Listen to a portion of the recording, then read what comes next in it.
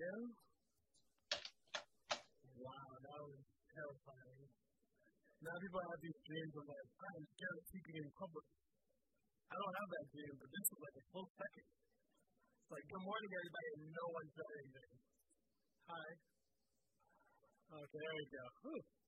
Well, that's good because I felt pretty heavy this morning, actually. So one of the things I've been thinking about as we gathered to worship, much like a lot of you, I'm sure, I feel like the last couple of weeks especially, we've been confronted by this truth and reality that our world's not as it should be. I think it's something that we know. It's something we see in our own lives and the lives of our family members, the people we love. But especially these last couple of weeks, we've seen it in Buffalo. We've seen it in Laguna Woods. We've seen it in Uvalde. For the last couple of years, we've been in this pandemic, and we've seen how it's impacted poor people all across the world even more than it impacts us. For the last couple of months, especially, some of us have had our hearts and prayers with people of Ukraine and Russia, but also Eritrea, Ethiopia, and conflicts all over the world, right? So it doesn't take much for us to be reminded that the world is not as it should be. So before we get to our scripture this morning, I just want to leave space for us to just recognize that as we gather this morning, that some of us are dealing with this confusion, right? Looking at the world around us, seeing the brokenness, seeing the darkness, that we might be feeling some strong pangs of despair, right? We might be struggling with the injustices that we're seeing all around us. And as I was thinking and praying through that about this passage we're going to look at this morning, I was actually drawn to an Old Testament prophet by the name of Habakkuk. Habakkuk is a prophet who shows up at a time where the Babylonians are rising, injustice is rising, this world power is rising, and it seems that God's people are going to be consumed and swallowed up. But what I was drawn to by Habakkuk is that in the face of violence, like we saw, for example, in our context, in Uvalde, right? In the face of violence, and then there's this upcoming pressure of not knowing what to do, Habakkuk actually sends this out to God. And I found some peace in this, actually. But starting in chapter 1, verses 2 to 4, looking at the injustice and pain all around him, he says, "How long, Lord, must I call for help and you do not listen? Or cry out to you, violence, violence, violence, but you do not save? Why do you make me look at injustice? Why do you tolerate wrongdoing? Destruction and violence are before me. There is strife and conflict abound. Therefore, the law of God is paralyzed, and justice never seems to prevail. The wicked hand in righteousness, so that justice is perverted." The book of Habakkuk is this prophet facing violence, facing injustice, facing the death of innocents all around them, crying out to God and saying, "God, where are you? God, what are you doing? God, I need you to show up here." I think for a lot of us, that's what we've brought in today, right? We're asking those same questions. But what I love is that as you go through the entire book of Habakkuk, you realize that he starts off there with confusion. He starts off there with despair. But by the end of the book, you get to not only clarification, you get to hope. And the hope that Habakkuk gets is found in these four things that I think we can hold on to as we sit here this morning. The first one is that God will ultimately right every wrong. That's the God we serve. When we face injustice and we feel paralyzed, we need to hold on to our God who's more powerful than we are, right? Our God who will ultimately right every wrong. The second thing that Habakkuk learns about God in his response is that God is superior to the rulers of this age. I remember back in my younger days when I thought I could change the world, I met with some people in politics, right? And I remember the first person I was just like, every poll I've seen, right? Every poll I've seen says that at least 80% of Pennsylvanians want universal background checks. Like, why can't we get this through? And they're like, well, the Democrats and Republicans both don't want it done. I said, well, that's like, who? You know? Then I went back and a couple months later, there was another bill on the table that said that every Pennsylvanian, right, 18 and older, right, if you timed it right, you can buy a new handgun for yourself every 30 days. Right? So if you timed it right, every year you can get yourself 13 handguns, and you got struck down by Democrats and Republicans. We live in a country that continues to choose choice, liberty, and freedom over threats. We live in a country where the government that's paralyzed and is watching us cannibalize one another, and they're doing nothing. And it's hard not to feel despair when the government that's supposed to at least make us, we can regulate suicide. If you mix the right concoction of suicide, it might kill you. But we can't regulate guns. even though it is familiar. And so it's hard not to feel this despair. But what Habakkuk learns, and I think what we can hold on to, is that God is still more powerful than even those rulers of this age. Because they may make choices that lead to death and destruction, but our God is going to lead to healing. And what I love is that the center of Habakkuk, and you have to understand that the Old Testament and most of the New Testament was written on these scrolls, right? And so the scrolls were rolled up into the middle with two sides, right? And so the closest you have in our culture and context is you say, what's the crux of the matter? What's the center of it all? And it comes from this idea because whenever they open up the scroll, if you wanted to read the whole thing, you would open it up and you would start here and you would work your way across, right? But some of us, we like to read the back of the book before we know what we're getting into, right? So what would happen is the crux, the center of the scroll, would be for the writer the most important thing they wanted you to know. Because they know as you pull both rolls apart, what's the first thing in the middle you're going to see? And so the middle of Habakkuk is what? The just will live by faith. Right? Habakkuk can say, yes, there's injustice. Yes, there's violence. Yes, there's a government that's cutting us down. Yes, there's things that we can't control. We know God will make right wrongs. We know God is powerful and everything. But our job is to wait on the Lord. It's to live by faith. And what I love is Habakkuk ends, right? After the despair and God responds. After Babylonian is powerful and it might take you over, but I'm still more powerful. Habakkuk ends with the song of hope. And what I love about this song of hope, right, it's not like, oh, everything is going to be awesome, right? Like, everything is going to be great and beautiful and awesome and such. Yes, this is his song of hope and how it ends. And this actually gives me hope. Because what Habakkuk says, it's like, though the fig tree does not bud, though there are no grapes on the vine, though the olive crop fails and the fields produce no food, though there are no sheep in the pen, no cattle in the stall, yet I will rejoice in the Lord. I will be joyful in God, my Savior. The sovereign Lord is my strength. He makes my feet like the feet of a deer. He enables me to tread on nothing. Bring to God your confusion. Bring to God your despair. Bring to God your frustration. Bring to God your anger. Bring to God your feeling that I hate that this world is not as it should be. But after you bring that to God, ask God to teach you how to wait on Him. Because He will right the wrong. He will show His power. He will make good. But our job now is to live by faith. And that's what brings us to Jesus. Because as we've been celebrating this Easter type season, right? Where we celebrate that Jesus has come, that Jesus is resurrection. What does resurrection look like? It's living out of faith. Today, the Worldwide Church celebrates Ascension Sunday, which is to say that the work is finished. Jesus left heaven to come to earth. He lived in love to show us how to live in love. He died on Calvary's tree. He was dead for 3 days. He was resurrected unto new life. He's now gone to heaven to make it perfect for us. The work is finished. What does resurrection life look to us? It's living out of faith.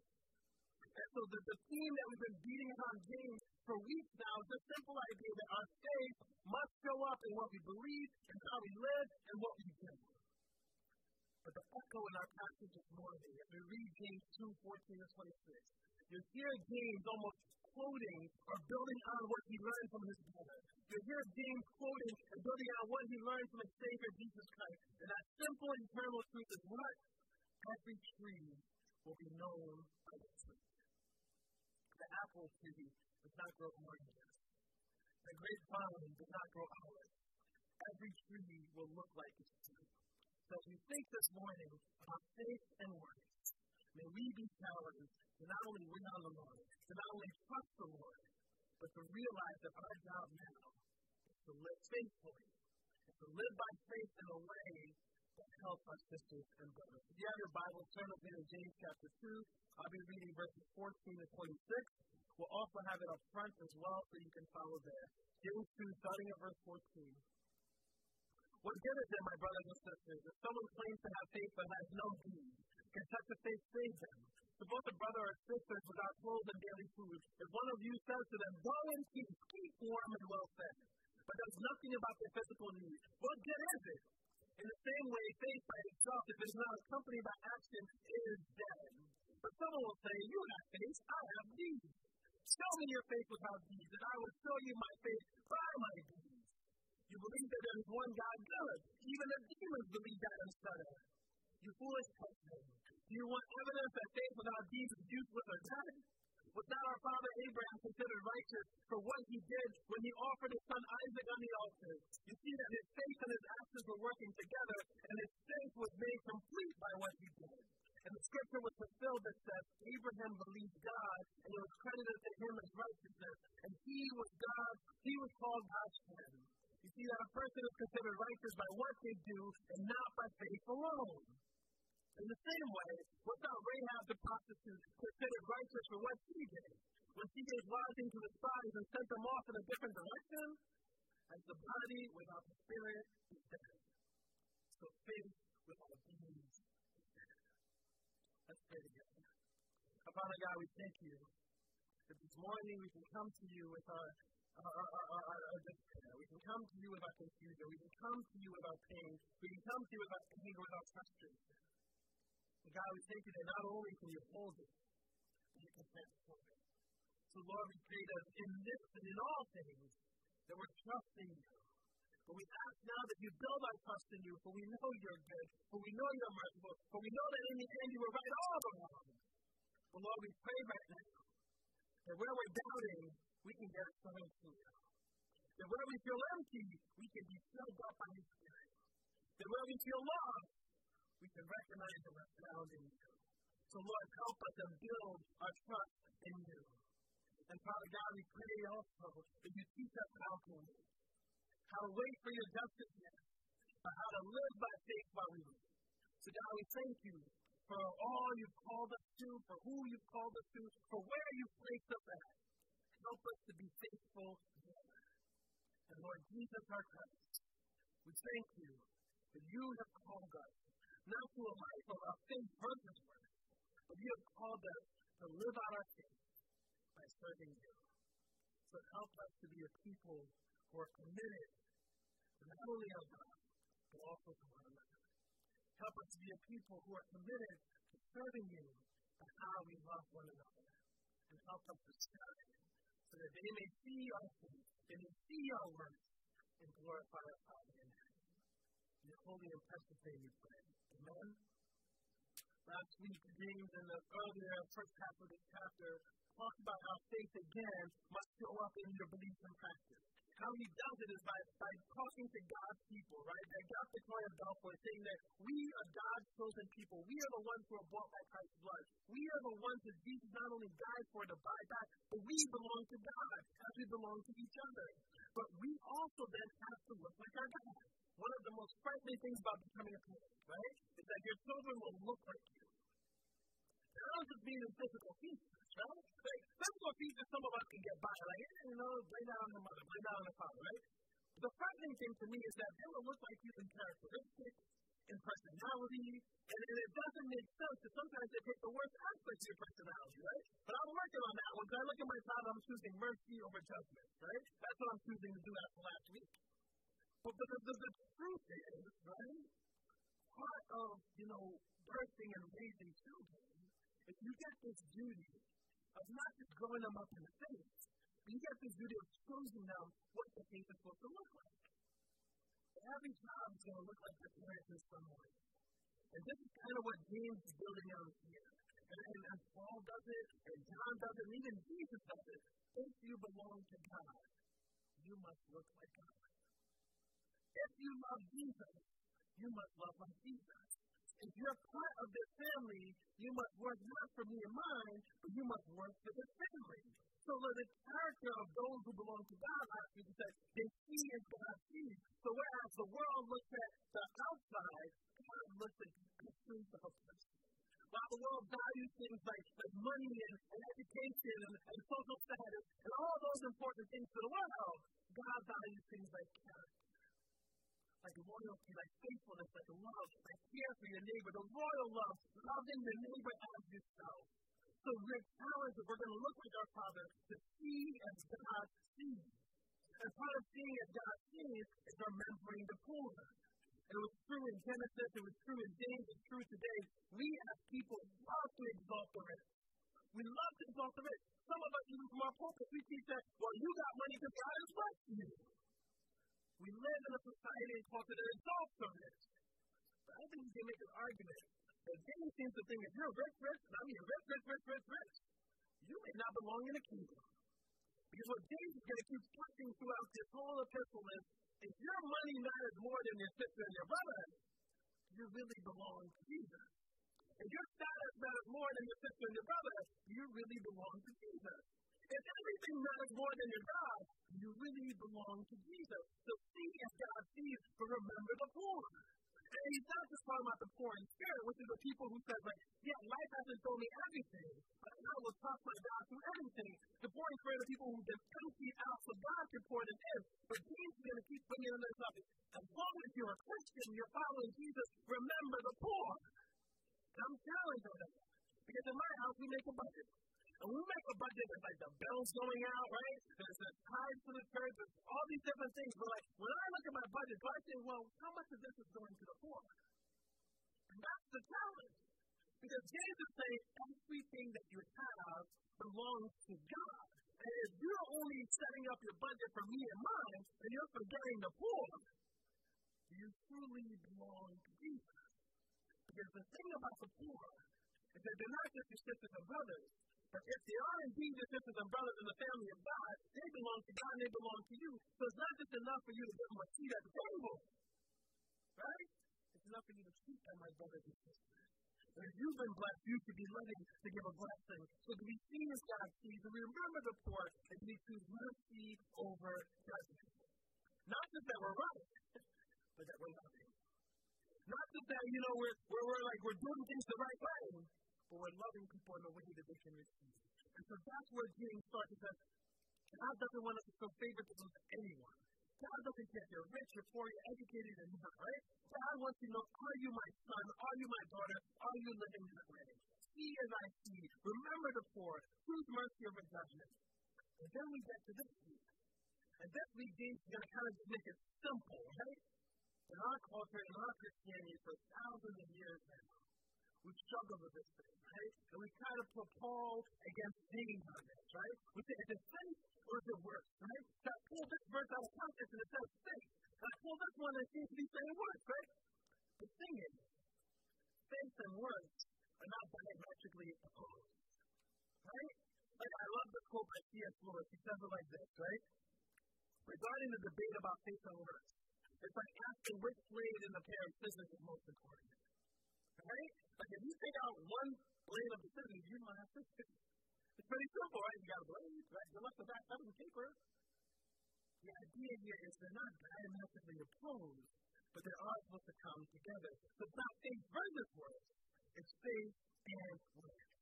So we as God's people, we who have been loved with the love that God loves us, we who have been chosen and bought by the blood of Jesus, what does it look like to have faith and works together?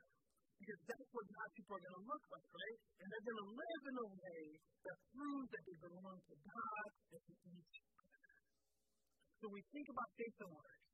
The first question we have on the plate this morning is, how am I living in a way that shows that I belong to God? How am I living in a way that shows that I belong to you?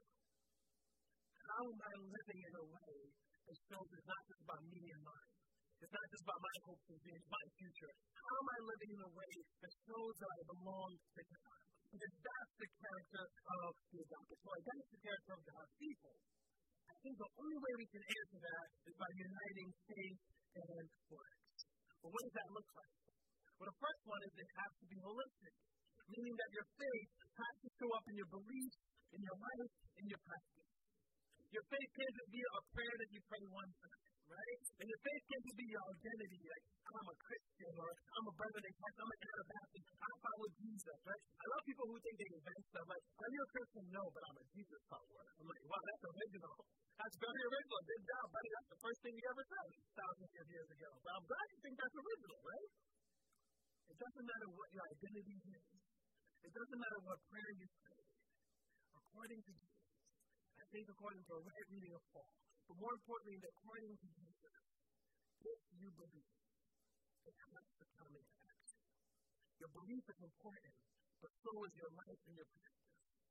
So think about your family. Think about the block you live on. Think about the people you go to school with. Think about the people you work with. Do they know that you belong to Jesus? The harder one for some of us is, do they know that you belong to them? That they belong to you?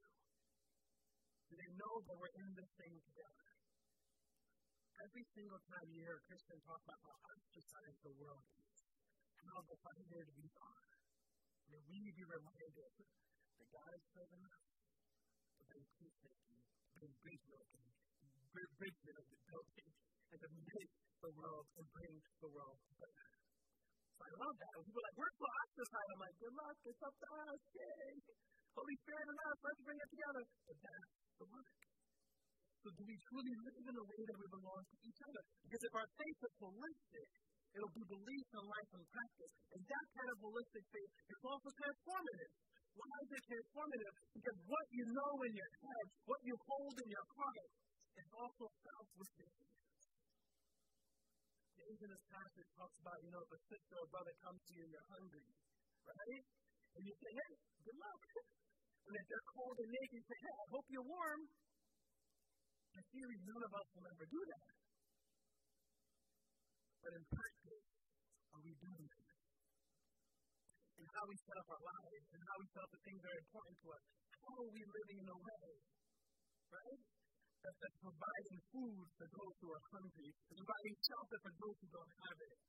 Because if our faith is transformative, that means our faith must be willing to meet people where they're at. That means our holistic, transformative faith must be able to meet people mentally, spiritually, psychologically, even financially, right? Jesus talks about money probably more than any other thing that we don't like to talk about. But everything needs to come under Christ and be for the kingdom. And this holistic faith of belief, life, and practice is transformative because it goes hand in hand, but it's also transformative because it meets us where we're at. I don't know where you were when God first met you. I don't even know where you are this morning if God is meeting you. But praise God who met you where you were. Praise God who didn't just see potential, but saw you and said you belong to me. Because that same God who meets us where we're at wants us to have a faith that's communal. We do it too often when we think about our faith. The answer to the question is, how are God and I doing? How are you doing in your faith? But we have to remember the scriptures and the Old Testament and New Testament people were a communal people. So maybe the better way to look at our faith is to not just look at it as, straight vertically up and down, but also how to go horizontally. I think the Jewish idea of shalom helps us with this, right? Because it says, how are me and God doing? How are me and my sister doing? How are me and my brother doing? How are me doing with my block and my environment and my city, even my country, my world? How are we doing communally? Because I think that is the word. If we're willing to say our faith has to meet belief, yes. Has to be in practice, has to be shown in our life, has to be head, heart, and hands, has to be communal so that we're reaching the people all around us. That is a faith that's alive. And James kind of contrasts that, right? If your faith is holistic, transformative, communal, it is living out your faith. But if your faith isn't holistic, if it's not transformational, if it's not communal, if it's not meeting people where they're at, you're either living out your faith or dying in yourself. That's the two options. Like either we're living out what we believe or we're dying ourselves. And I didn't say dying in your faith, right? Because there's plenty of us who could be such good Christians that we pray for 8 to 10 hours a day. And that's wonderful. And maybe that 8 to 10 hours got to speak to us, got to transform us. But the thing is, if your faith is only about you in the room, and it's never about love for your neighbor, and it's never about outworking what you believe so it impacts other people for good. It's not about turning other people to Jesus. You're dying in the faith. Now, we got to get this. You got to figure this part out because, right? Dying to self, good. Dying in self, bad. This is what I mean by that. Dying to self means like these things that are keeping me from God, let's cut them out. Dying in self means that my faith is only for me. It doesn't matter how it makes me feel. Dying in self means that I am dying because I'm only focused on me, when that's not what faith is supposed to be about. It's never just about me and mine. It's always me and mine. So how is your faith looking like we and us? Because the thing is, if we're not living out our faith, then we're stagnant. If we're stagnant, we're not growing. And if we're not growing, eventually, like the plant in my office that's fighting for dear life, we die. So that's why we have to live out our faith. So how then, right? If we want to be holistic, transformative, communal, we want to be alive, what does it look like? Well, I think there's two simple breakdowns here, right? One, faith has to be more than what you know and what you believe. We have to understand that the Jewish understanding of faith was very practical. Now, as young people, they might memorize a part of the Torah, they might memorize a part of the law, they might recite it, right? This is a culture that wasn't as learned as we are in the sense of they didn't have access to, like, you can go on Google and just type in Bible and stuff comes out, you can read free on their phone, right? But they can actually do something wild like buy a Bible, like a physical book, right? Like, they can do those things in this culture. They didn't have access to that. So while they would memorize the things from young, they had to hold on to principles. And one of the principles of the Jewish faith, or two principles I want to highlight, is hospitality and almsgiving. Hospitality was so important to them because, again, God said, remember you were slaves in Egypt, but I came for you. How dare you forget the poor among you? That's why Jesus can tell parables like, I know it's 3 a.m. and you're sleeping, but if they knock on your door for bread, you better get them bread. Hospitality to this day was so important to those cultures because it was a way to show love upon people who needed it. Now, almsgiving is another one, right? And this isn't just, oh, you can tithe to the church, right? Almsgiving was so embedded in the culture that we tend to think of it as legalistic. We tend to think of it like, yeah, no, they didn't just give to the poor, right? What if that was a critique for us, right? What if you're like, oh, man, I like the Hank's budget, he just gives to the poor. He's legalistic about it, right? Almsgiving was so embedded in their culture that to not give actively to the poor was seen as a sign that you don't believe. And that's challenging. That's challenging. Because he's saying that, like, again, we can look at the legalistic aspect of like, well, their heart wasn't really in it, they just did it to do it, right? But they did it. And largely, James is speaking for a church that wasn't doing it. And so for James, the practicality of Jewish faith says that if I believe in this God, who's the one God, the God above all things, I'm going to love my neighbor by hospitality. I'm going to love my neighbor by providing from what I have, because the call to remember the poor was fundamental. I don't know if there's anything else in Scripture that shows up more than love your neighbor, to care for the widows and orphans, than love the poor. You think about anything else in our faith, right? There's nothing that shows up more in Scripture than something around that theme of love for others.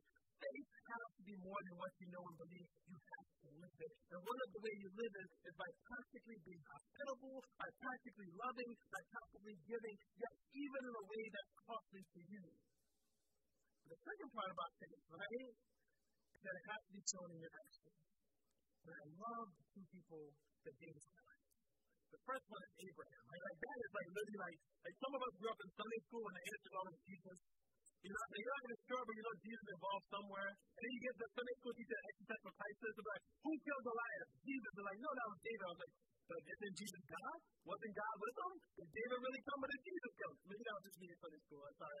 I apologize, Mr. Perini. The truth is, faith is shown in actions, and Abraham is the easy answer to the Jewish people. Who is the God of faith? Abraham. Father Abraham, right? Remember Abraham, at the time Abram, was from another place. And God shows up to him and says, hey, Abram, I need you to go. And Abram's like, yes, voice in my head of this God who I don't really know yet. Yes, where are we going?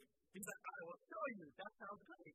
Let's go to the place you will show me, right? And so Paul, when he talks about it, talks about the great faith of Abram to be able to just hear God, believe God, and go. But James is like, no. Paul's talking about the calling of God in your life.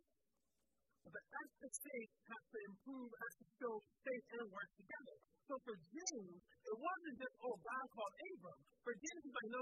Remember Isaac. And you have to remember, right? Abraham wasn't always this great beacon of faith. He may have heard God and gone to the promised land, but he also lied twice about Sarah being his sister. right? Because you look at the kingdom, it's like, she's kind of pretty, and I don't really want to lose her, so like, we're just going to say that's my sister, because, we're kind of related anyway, right? But Abraham wasn't always this beacon of faith, but in the story of Isaac, after, right, he had gone his own way and chosen to kind of force God's prophecy by having a child with Hagar and then sending Hagar away. Again, not a beacon of faith, Abraham, right? But in this Isaac, Abraham finally gets it. And what he gets is that even when God asks the impossible, if I'm obedient, God will glorify me. And so when you think about the Abraham and Isaac thing, it's not, this is child, sacrifice. But the question that God is asking Abraham is, does anything in your life matter more than you? Are you willing to put everything on the altar? And how Abraham's faith shows up is not by knowing the end, right? Abraham goes into that situation saying, you know what? I don't know how this is going to work out, but I know I got God, and God's on my side, and God has made a promise. I know it's going to work out. And that's faith. Because if we knew how perfectly it was going to work out, would we even need to have faith? Right? Like, if you know you're hungry and you're eating your food, right? Like, you don't need to have faith. Like, that's what's going to happen. But Abraham goes to that altar because he trusted God and what God said and what God would do. He didn't know how it was going to work out. He just knew that it was going to work out. And I hope there's something in there for you to hold on to today. Okay? There's probably some aspect of your life, but you don't know how it's going to work out. So I'm saying trust God that it's going to work out, even if it's impossible. But what if it's dangerous? I love Rahab's story. There's so many people who keep her in this box like Rahab was a prostitute, right? And that's supposed to be all that she is. So let's break down Rahab because she's the polar opposite of Abraham. If Abraham's the father of all things that's good, Rahab is everything that's an outsider. Number one, she's a woman. In that culture like our own, doesn't value women as we should, right? Number two, she's from Jericho. She's not of the promised land, right? It's not like to remind people, when we say that God has been working on a multicultural kingdom from Genesis to Revelation, you need to realize that the nation of Israel wasn't all hereditary Jews, right? It wasn't just all by genetics, right? It was people who believed, and you see that starting in Egypt. Because who leads in Exodus 12 isn't just the Jews, it's anyone who saw God move and believed, right? So Rahab is a woman. She's from Jericho, so she's an outsider of the people of God, right? She's a prostitute. She's definitely not a prophet like Abraham, right? And here's the fun part, parents. Don't unpack this with your children, so I'm glad the kids are in here. She lied. Right? It's a fun Sunday school story. It's like, she lied. But she lied to save life. And the thing about Rahab is that we have to understand the danger of her situation. As a woman, she's in danger in that culture. As a prostitute, she's in danger in that culture. As a traitor, she's in danger in that culture. And yet, in Joshua 2, I believe, she says, I've heard about your God. I've heard about the things your God has done. I've heard about this God of yours who's fought the Red Sea, who's destroying kingdoms. I don't know him perfectly well, but I want to be on his team. And I love that Rahab stakes her future and trusts God with her future. Again, she didn't know how it was going to end up, but she knew she was going to trust God. And I think that's beautiful. And now, generations later, we don't have to say, Rahab is a prostitute. You know what we can call Rahab? The great-great-grandmother of David, Israel's greatest king. You know what we can call Rahab? One of 3 women that's chauvinistic. Right? Male-dominant, male-only men couldn't keep all the genealogy of Jesus. You know what a miracle it is for a woman to make the genealogy of Jesus in that culture? In fact, most of that culture, like I think it's one of the genealogy of Jesus, they didn't want to say it went through Mary, right? So I think it's either Luke or Matthew's version, actually, right? But in one of the verses, they used Mary's dad instead of using Mary. Like, that's how male and chauvinistic the culture was. It's just like, Jesus, one of the things that we know Jesus is the Messiah is because he comes from the line of David, both through Joseph and both through Mary. Like, it's incredible, right? But in the talking about Mary, they give credit to her dad, not even her. That's the chauvinistic culture that they were in, yet Rahab made the list. Because God saw her sin. God knew that she trusted him, even though it was dangerous. And that spirit of Rahab is what I pray for when I think of Christians today who are doing the same thing. Who to believe in Jesus is to put their life in danger. Who to trust God is to be at any given point of being able to lose it all. And so when you look at Abraham, you look at Rahab, you both know that they knew God, but they were known by God. But you also know that faith for them wasn't just what they believed. Faith for them was action and practice and obedience and trusting God to help. And then James ends with this forever truth. Because, hey, listen, it's not faith versus works, it's faith and works. Why? Because faith without works is dead. Just like your body without the spirit is dead. Faith without works is dead. I stand before you, right? But this body I wear is a spirit.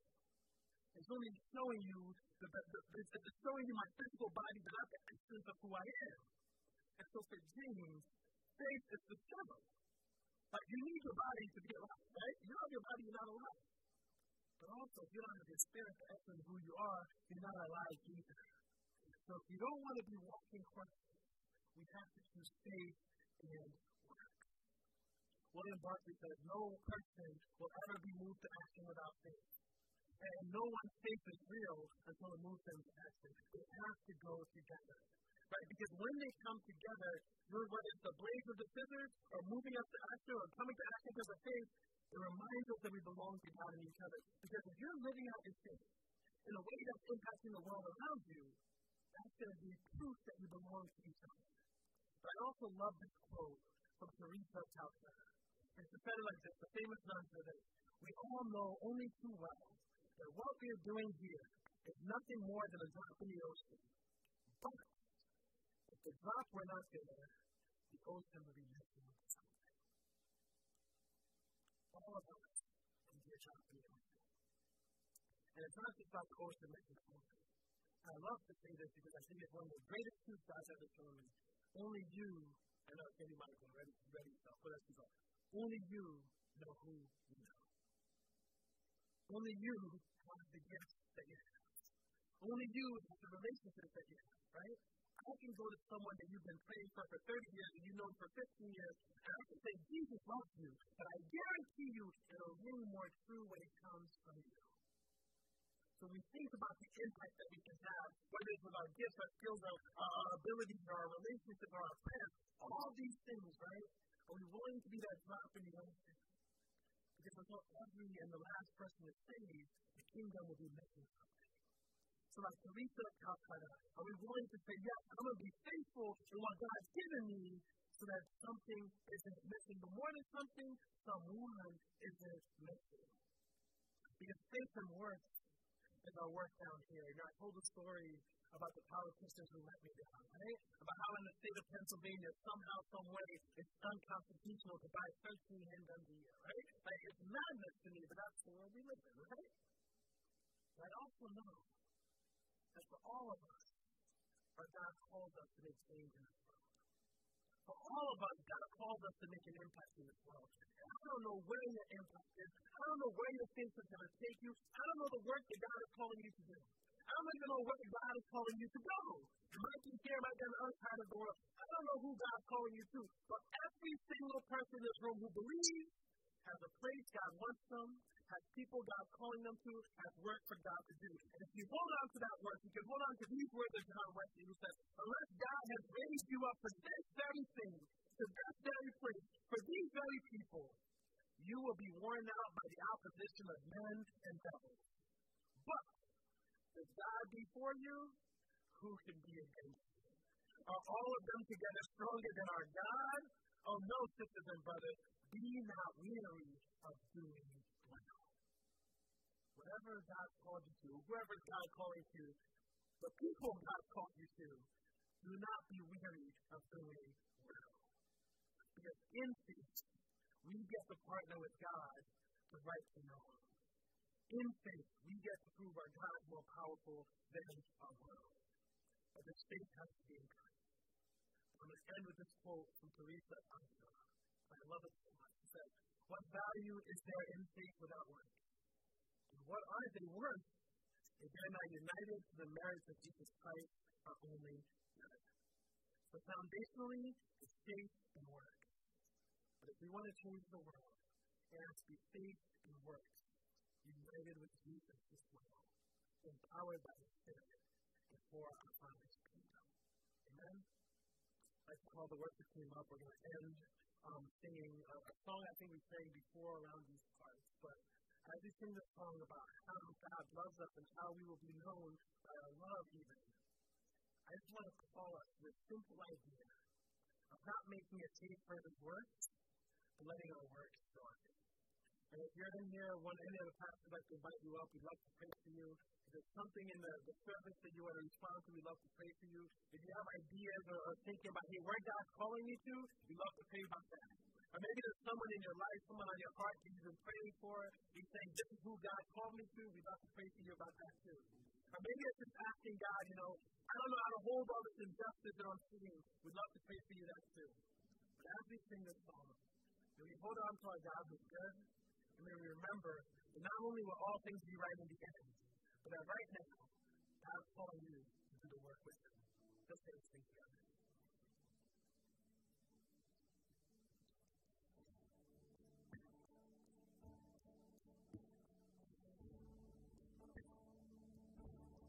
Let us be known by our love in every word, in every deed, honor the Son. Let our light shine in every eye. Let us be known by our love for the glory of the Father,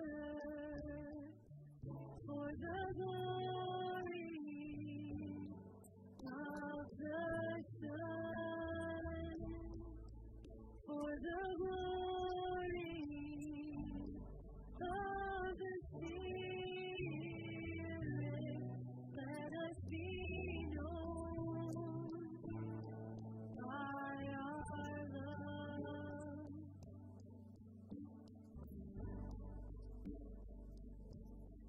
Let us be known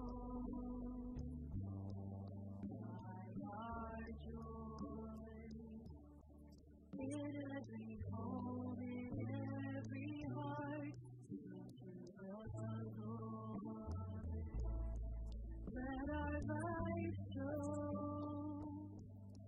goodness and hope. Let us be known by our joy for the glory of the Father,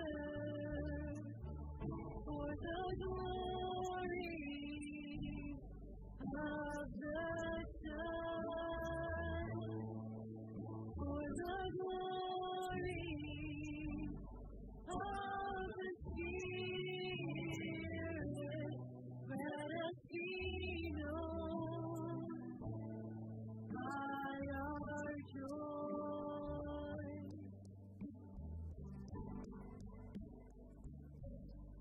Let us be known by our King. In every town, in every tribe, Jesus is King. Let us go forth, heal and restore. Let us be known by our King, for the glory of the Father, for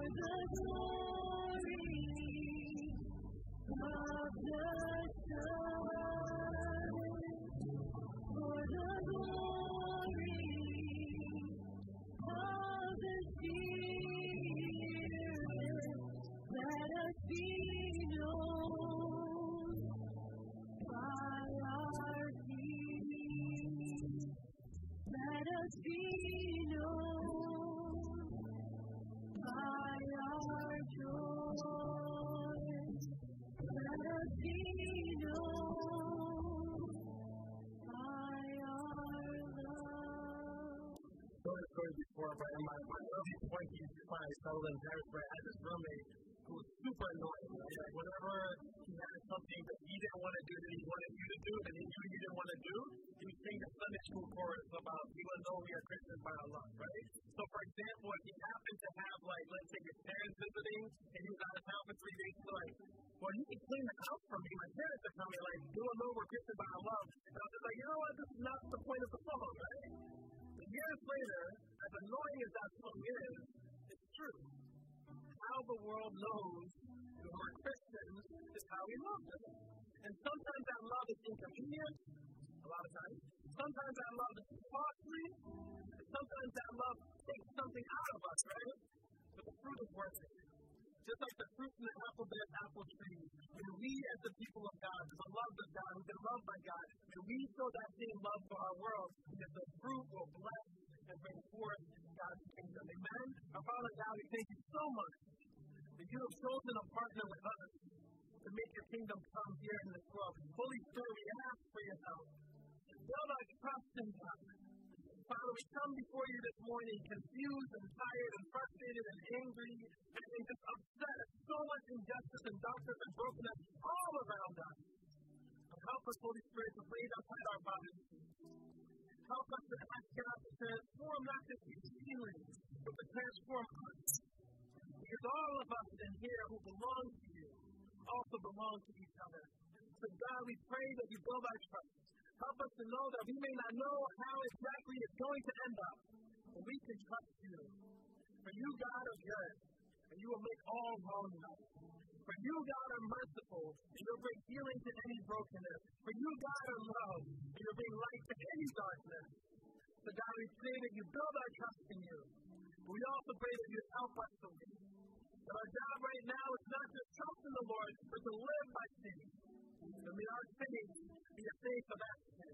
May our faith be not only a belief, but a practice that's shown in our lives. May our faith be not only what we know, not only what we hold, but also what we live.